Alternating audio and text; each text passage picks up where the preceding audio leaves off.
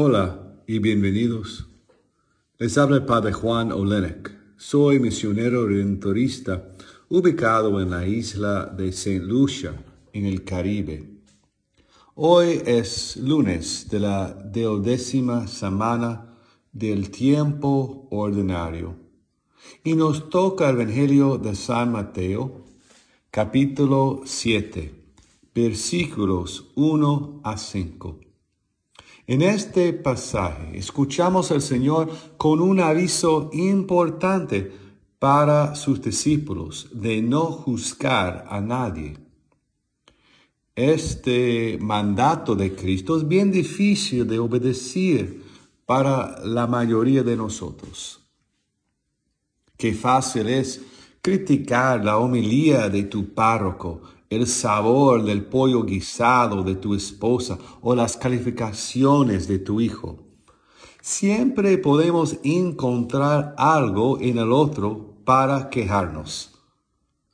¿A poco nosotros somos ángeles sin cuerpos materiales? Claro que no.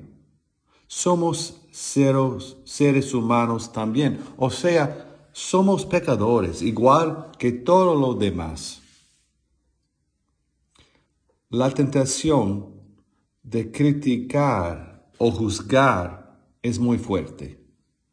Parece que nuestras faltas son invisibles, mientras las de otros son obvias.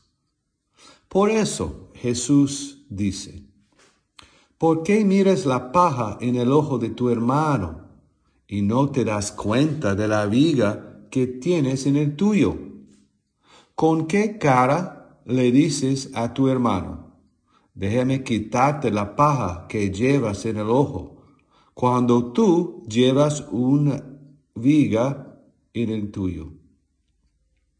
Es como los dichos famosos: burro hablando de orejas, o el muerto se reía del degollado. La verdad es que es mucho más fácil ver los vicios de otros en vez de mirarnos a nosotros mismos en el espejo. Un fenómeno que yo he encontrado y experimentado en mis 19 años del sacerdocio, en el sacramento de la confesión, es que muchas veces una persona, normalmente alguien mayor de edad, empieza la confesión hablando de los pecados de los demás. Hablan de los hijos, la suegra, el jefe, la vecina o quien sea. Y tengo que recordarles que ellos están allí en este sacramento para confesar sus pecados y no los pecados de otros. Pues, hermanos y hermanas, hoy vamos a pedirle a Dios por la gracia de ser honestos con nosotros mismos y la autodisciplina de no juzgar a los demás. Pues, después de todo, ellos son nuestros hermanos y hermanas en Cristo. Que así sea.